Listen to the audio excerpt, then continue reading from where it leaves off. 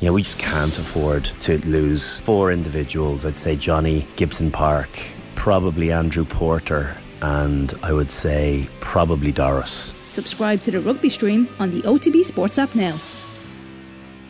Off the Ball Daily.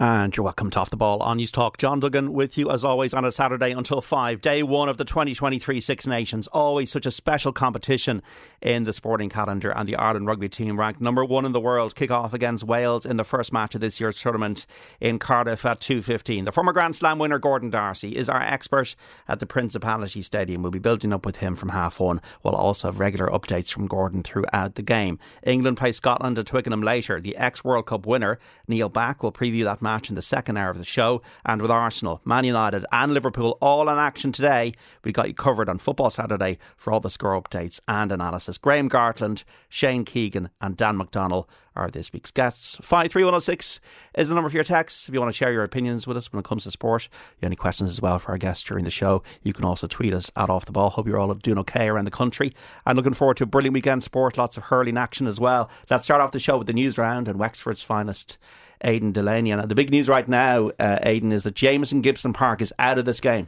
Yeah, it's one of 2 big changes for the Ireland team today. The Leinster scrum half took full part in yesterday's captain's run at the Principality Stadium, but has reportedly picked up an issue since that. So Conor Murray is in line to come into the team. Craig Casey will be promoted to a place on the bench as a result. Cian Healy also out of the team there, according to the team sheet that's been passed around. Dave Kilcoyne has been mentioned on the bench as his replacement. So that's 2 changes there. And we can hear from the Ireland forwards coach Paul O'Connell. He has mixed memories, of course, of Cardiff from his time in the green jersey. He was there, of course, as part of that famous Grand Slam game in 2009, but it was also the scene of many a heartbreak as the Welsh put the home pressure on since 2013, of course. And he was speaking to our own Aisling O'Reilly yesterday about why the Principality is still such a special place to go. Well, the pitch looks amazing. It's fantastic. Roof is closed, so it's pretty dry out there. A little bit greasy on the grass, but nothing that would affect the ball, I think. And we've had 2 good weeks of preparation. So the boys are in a good place. There's probably a little bit of nerves there as they head into a big game, as there always is. But they feel very good. We've trained really well with two various sessions, but 2 really big sessions in the last week and a half, and we've seen a lot of progress, I think, as well from guys from the autumn into the Six Nations. So guys are in a really good place with good clarity, and we're just looking forward to the game now. And for you personally to come back to the Principality Stadium, you've obviously had many memories here as a player. What's it like to walk out on the pitch? Yeah, it's lovely. I mean, I was here 2 years ago when I started the job, and it was, unfortunately, we were in the middle of the pandemic, so there was no one in the stadium. It's an incredible place. We were even talking about the warm up with the choirs singing. The atmosphere is almost building in the warm up, and when the roof is closed, then it's something different, which is probably. We had it in France last year in Stade de France.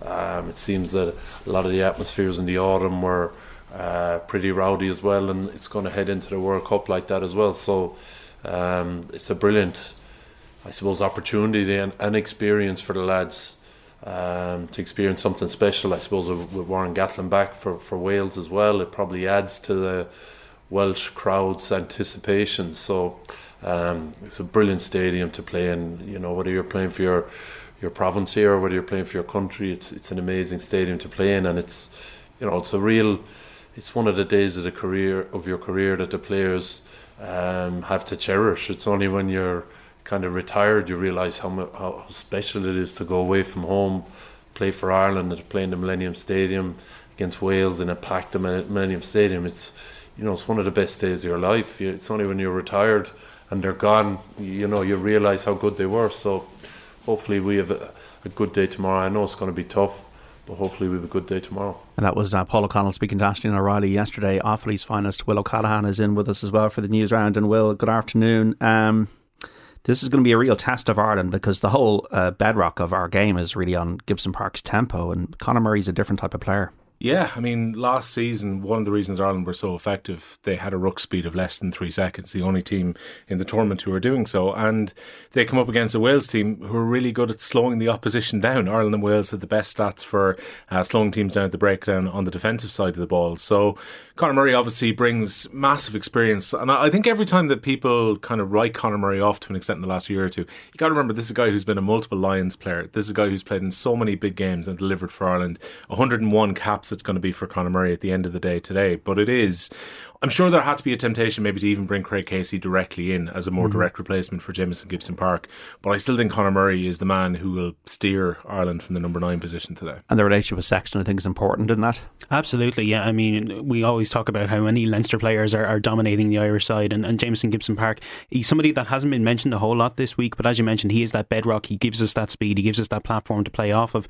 And Conor Murray, bringing all that experience and everything like that, but he can be targeted, his decision making can be a little questionable at times. I would feel that maybe, going to the boot and maybe a bit too much, and particularly the Welsh under Warren Gatland will gobble those up. They've some brilliant wingers and some brilliant high fielders of the ball. So definitely I think you need to stick to the game plan, try to get Conor Murray to maybe play a Gibson Park style game and maybe not try to slow it down as much. And like in a perfect world you would have a situation where Conor Murray would be coming on to control a game. I'm sure that's where really you're a finisher. Yeah, exactly. You don't have a replacement same where you have finishers. Well, we all use the sexy lingo. Yeah, but look, this is a World Cup style test for them today. Like losing Jamison Gibson-Park, who took a full part in the captain's run yesterday. Whether it's illness or injury, we're not sure as yet, but he has dropped out very late. Conor Murray comes in. You would think that Jamison Gibson-Park has been running out of the lines and training throughout the week in Portugal. This is a last minute change. It will happen later in the year at the World Cup that he'll have late changes in a tournament with attrition. And then the news that came through just before 1 o'clock that Cian Healy's now not on the bench and Dave Kilcoyne is coming onto the bench. So, because we'll have Kilcoyne and Craig Casey surely at some stage on the pitch. And it is a pressure situation for Casey to come into as well, because he will be that next man up and he has to come in. Maybe Ireland are going to be in a tight game with about 60 minutes on the clock. He has to be the man to control that game then and maybe show a different side to his game as well. And maybe no harm that Finlay Bealham actually gets into play given the form he's been in. Hat-trick last time he played 2 weeks ago against Newcastle in Europe. He's been in really good form this season. I thought he played well in Furlong's absence during the November internationals as well, and this is Andy Farrell rewarding form by putting him in a tight end, because there would have been, I think, that temptation to say, hey, Porter, you are ridiculously versatile in the front row. Move you over. Go back over to 3 and we'll play Cian Healy or Dave Kilcoyne at 1.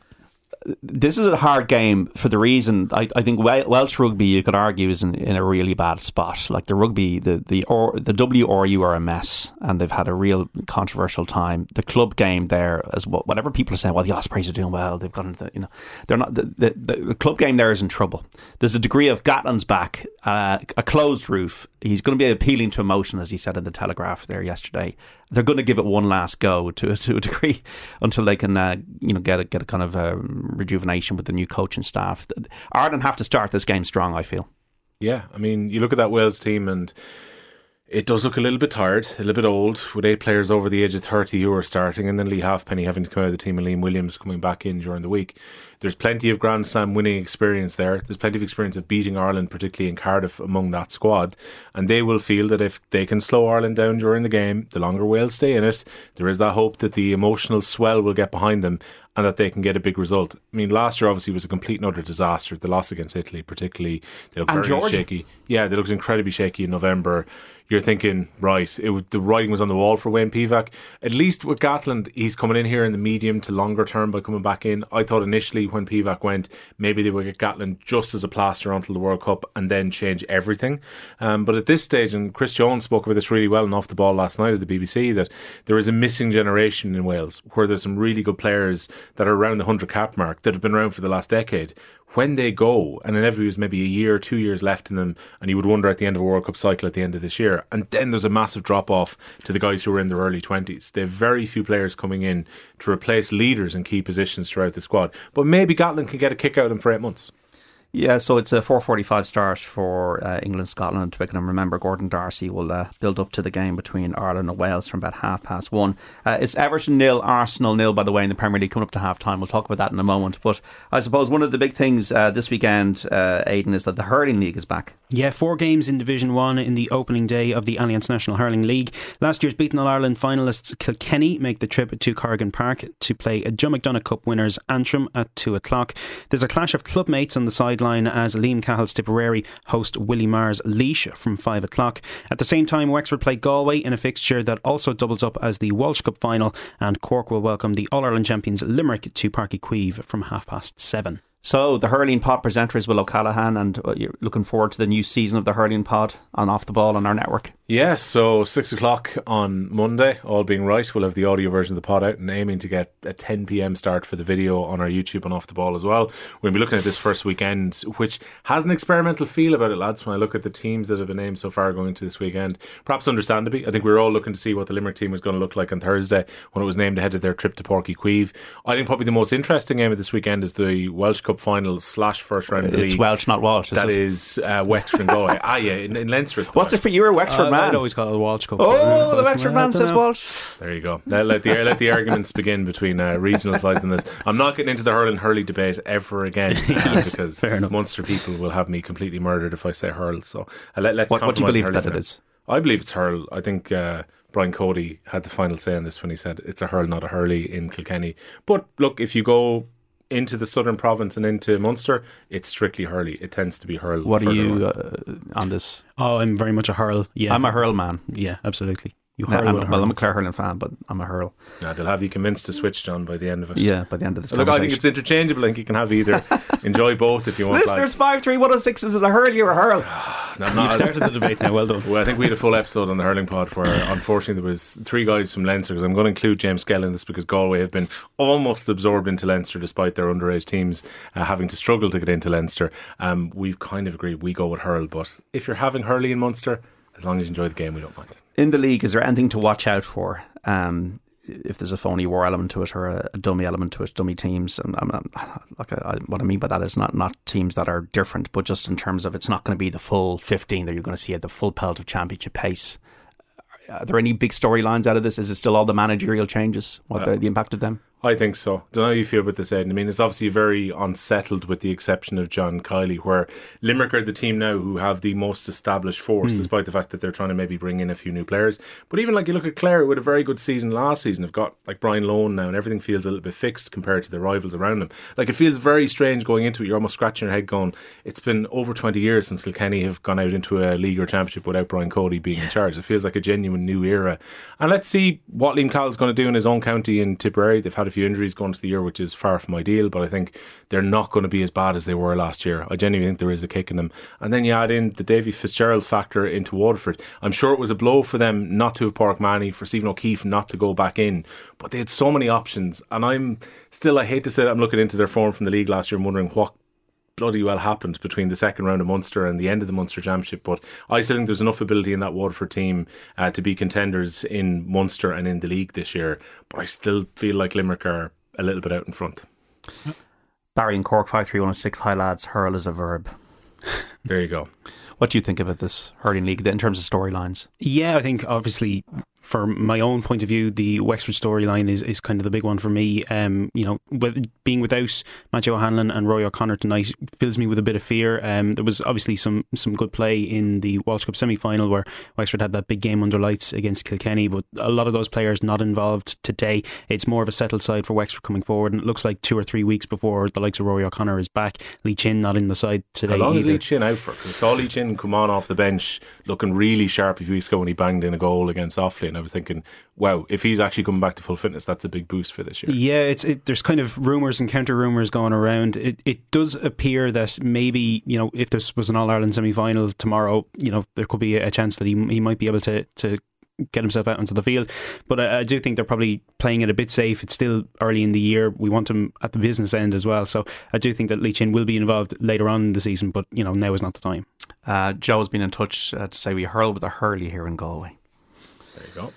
So we got Division 3 of football as well today. Newry playing host to a derby between Down and Antrim in that league at 6 at 5 o'clock throw in then for the meeting of Waterford and Carlow in Division 4. The half-time whistle just about to go at Goodison Park. Everton 0, Arsenal 0. Sean Dyche, can he save Everton? they've been up for it, like a typical Goodison Saturday lunchtime game. Onana went close there. You see much of this first half, Will? I would have been, to answer your first question about can he keep them up, I would have been a lot more confident if Everton had furnished him with a striker, where that was on loan or signed on a permanent basis during the January window. They need Dominic Calvert-Lewin to come back to form, and I don't know if Dominic Calvert-Lewin is the type of player who's going to respond to Sean Dyche's style of football, but let's see. There has been good energy about the way they've played in this first half against Arsenal. Seamus Coleman's actually played very well, just from an Irish perspective. He's been put in a more conventional right-back role here. They've gone back to a back four under Sean Dyche, and I think he's done a really solid job with some good players coming down that Arsenal left-hand side. He's kept Zinchenko particularly in good check, who's been pushing forward during it. And, they've been creating chances. They got a string of corners midway through the first half, which they actually execute them reasonably well. My only worry would be when I heard Sean Dyche speaking to Des Kelly before it, he said they effectively have had a pre-season over the last 10 games, and people may well have seen the video of them doing bleep tests. And you're kind of wondering about bleep tests and heavy intensive training at the end of January and going into February. But obviously Sean Dyche feels that these guys are not doing enough work, and he had to test where they were at. So look, maybe just by sheer perseverance and getting some energy out of this team, getting a kick out of them that maybe Frank Lampard couldn't, I still think there's enough quality in that team to stay up. Yeah, there's certainly been great work done in the first half. It's just gone half time and it's scoreless so far. I think a lot of that first half is probably Arsenal not really getting to their tempo either. I mean, obviously it's a 12 o'clock game and we know that teams kind of can start slowly, particularly teams that kind of like to build their way. Every half 12 kickoff is 0-0 at half time. It feels like it, alright. Particularly. But Arsenal have been kind of, some sloppy passes. Martin Odegaard really hasn't been the kind of player that we've seen over the last couple of weeks. He's put a couple of balls wide, and there was a good chance where Conor Cody, it wasn't really a goal line clearance, but it gone past the goalkeeper. So Arsenal probably nothing to be too worried about yet, but they still need to find their way into this game. Okay, so what else we got? We got Man United and Liverpool in action this afternoon when we're chatting on Football Saturday, so lots to look forward to. Yeah, United hope to continue their good form. They're at home to Crystal Palace from 3 o'clock. Bottom side Southampton go to Brentford. Wolves host Liverpool, and there's a meeting of rivals Aston Villa and Leicester, while Bournemouth will travel to Brighton in the other 3 o'clock games. Newcastle can move within 3 points of second place with a win against West Ham in the evening game. It finished 0-0 in last night's West London derby between Chelsea and Fulham. In Scotland then, Rangers look to stretch their unbeaten start under manager Michael Beale to 12 games. They take on Ross County in the Scottish Premiership this afternoon. Victory would move them within 6 points of leaders Celtic, who play St Johnstone tomorrow. Big weekend for racing in Dublin at the Dublin Racing Festival. Yeah, 4 Grade 1s down for decision on the opening day of the festival at Leopardstown. The feature is the Irish Gold Cup, of course, which the Willie Mullins trained Galopin des Champs will go off as the odds-on favourite. That's off at 3:05, and the 7 race card just getting underway as we speak. Golf-wise, Seamus Power probably should have won the Pebble Beach Pro-Am last year, faltered in the final round, but he's got another chance. Yeah, he's just 2 shots off the lead at the midway point of the tournament in the US. The Waterford man signed for a 7-under round of 64 last night to move to 7-under in California, and he spoke to the media following his round. A lot of positivity and good feeling, certainly from the start of the game, absolutely. I thought the crowd helped with that as well, but within the team there's a good feeling. Apologies, that's Graham Potter there. We can hear now from Seamus Power, who spoke to the media following his 64 yesterday. I had an interesting day. I didn't play particularly well, but I scored very well. It's something I kind of pride myself on, made some good putts, hung in there when I wasn't hitting a lot of great shots. So all in all, very pleased, but I'd like to kind of see some little bit of ball striking, so I'll go work on that now for a while. How difficult were the conditions out there? You kind of saw a few different conditions during the day. Yeah, it really was. The first 5-6 holes kind of rainy and the ball just wasn't going anywhere, not much wind, and then we got to the turn, and then for an hour and a half it really blew pretty strong there for a while, and then the last few holes was very pleasant. So it was a day of kind of, it was one of those days kind of like back home in Ireland where you get a lot of seasons in one day, and that's kind of what it felt like. But it's tough because the course is playing long, and then even when you get opportunities in the fairway, the greens because of rain are soft, so trying to keep the ball close to the hole, it can be challenging. But I was able to make some putts to kind of cover up some of the other mistakes. So I said it was a kind of a fun, adventurous day, but hopefully maybe a little more straightforward tomorrow. Does it help that you kind of grew up in these type of conditions? I think it does. You just kind of learn just to get on with it, to be honest. It's out there, it's raining, you've no control over it whatsoever, so you might as well just do what you can, keep your hands dry and kind of get stuck in. And I think that's what we learned kind of growing up, because we play in a lot of conditions like that. I don't think we like it any better than anyone else. It's just we're just used to it, and you kind of learn some little tricks and techniques to keep stuff dry. Pebble Beach tomorrow. What you talked about not maybe hitting the ball the way you would like to today. What do you want to go clean up a little bit and to hope to keep climbing the leaderboard tomorrow? Yeah, just a couple of misses. I know kind of what's happening. It's tough to fix out there in the course. So I'll go clean up a couple of those little kind of simple things. But yeah, I mean, I love Pebble Beach. So I mean, obviously getting to play it tomorrow, I think the forecast is pretty good. You know, it's one of those things you kind of grow up dreaming about. So really looking forward to it. Okay, Seamus Power there, and Katie Taylor's been in the news all week. Yeah, and no fault of her own. No, she'll be in attendance for a major fight tonight that'll have a huge bearing on her calendar. That's Amanda Serrano taking on Erica Cruz in the Hulu Theatre at Madison Square Garden. That's going to the ring there this evening, and there is expected to be an announcement following the final bell there. Okay, so Kilmacud Glen is over. The saga is over. Yep. Very abruptly. It's almost like I don't want to say any more about it. We debated this quite a bit on last night's Off the Ball, and then very, very soon afterwards Glenn had put in what I think was quite surprising for most people on a Friday evening that they pulled out of the process effectively. Yeah, so they're not going to pursue it. It was set to go into a third week because what was going to happen was after Kilmacud Croke's appeal had gone into the Central Appeals Committee yesterday, so that was going to take probably 3 days to hear. I think Monday was the likely time that appeal would have been heard. It's very rare for the CSC to overturn a decision that's been made by the Competition and Controls Committee, so generally it tends to go to the DRA afterwards. So I think we were all bracing ourselves for the fact that Kilmacud Crokes would have to put in a further appeal, which would be another 2 to 3 days down the road, probably the end of next week, before the DRA would sit down. Tends to be on a Thursday. And then Glenn took that decision away by announcing that they were withdrawing from the process because they felt the conditions weren't there for a replay to take place. So in many ways it feels like Glenn made their point by showing up the issues around the rule book and the process, and then they decided, rather than it getting messy and a back and forth between them and Kilmacud Crokes over the next week, possibly up to 10 days, they said, right, let's just draw a line under it, accept that we were beaten by 2 points on the day and move on. And I think it's a very commendable position by Glenn to take, and I'm glad that Kilmacud Crokes can now actually enjoy having the American Cup. To use corporate jargon, what are the learnings from this? There has to be a cleaning up of substitutions. I think that would be the first clear point. Now, the officials on the day, I think, should have managed what happened a little bit better. The 45 could have been retaken, or the 45 could have been delayed. The fourth official has to know that an extra player has run onto the pitch at that point. So whether you want to say there was 16 or 17 on the pitch, that determines whether, Paul Mannion being a yard or two inside the line looking back at 45 was an active player. I don't think he was, but Darren Mullen was clearly an active player on the line. So therefore, the referee on the day could have whistled, made sure that Darren Mullen goes off the pitch, and then you play on. I think just in the confusion of what happened in the All-Ireland final, the officials dropped the ball a little bit on it. I don't for a moment think the Kilmacud Crokes were actually trying to gain an advantage by him staying there. I think it was a genuine error, and therefore it was a technical breach as opposed to an issue that was created by either Glenn or Kilmacud Crokes. I think Glenn were more than within their rights, and I think they were right to appeal, and I'm sure it's something they agonised about, John, within their club as well, about where they were going to do it, and maybe that led slightly to the withdrawal that happened last evening too. Like, maybe you have to be 100% behind it if you're going to be going to the CAC and to the DRA to fight this. And also there's the fact that the Glen players went back and played for Derry last weekend. It's well known that at the moment Shane Walsh is on his travels. I think he's in Dubai. He's not going to be back for 2 weeks.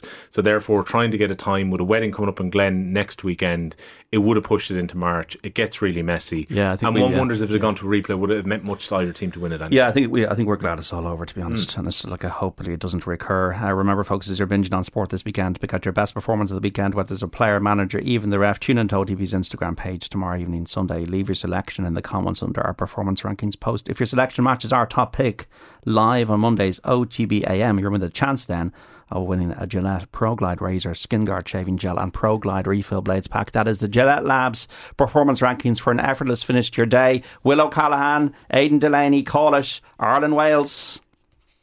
I think that is a big blow with Conor Murray coming in. I do think Ireland will just have enough to scrape over the line. I'm saying Ireland by less than 5.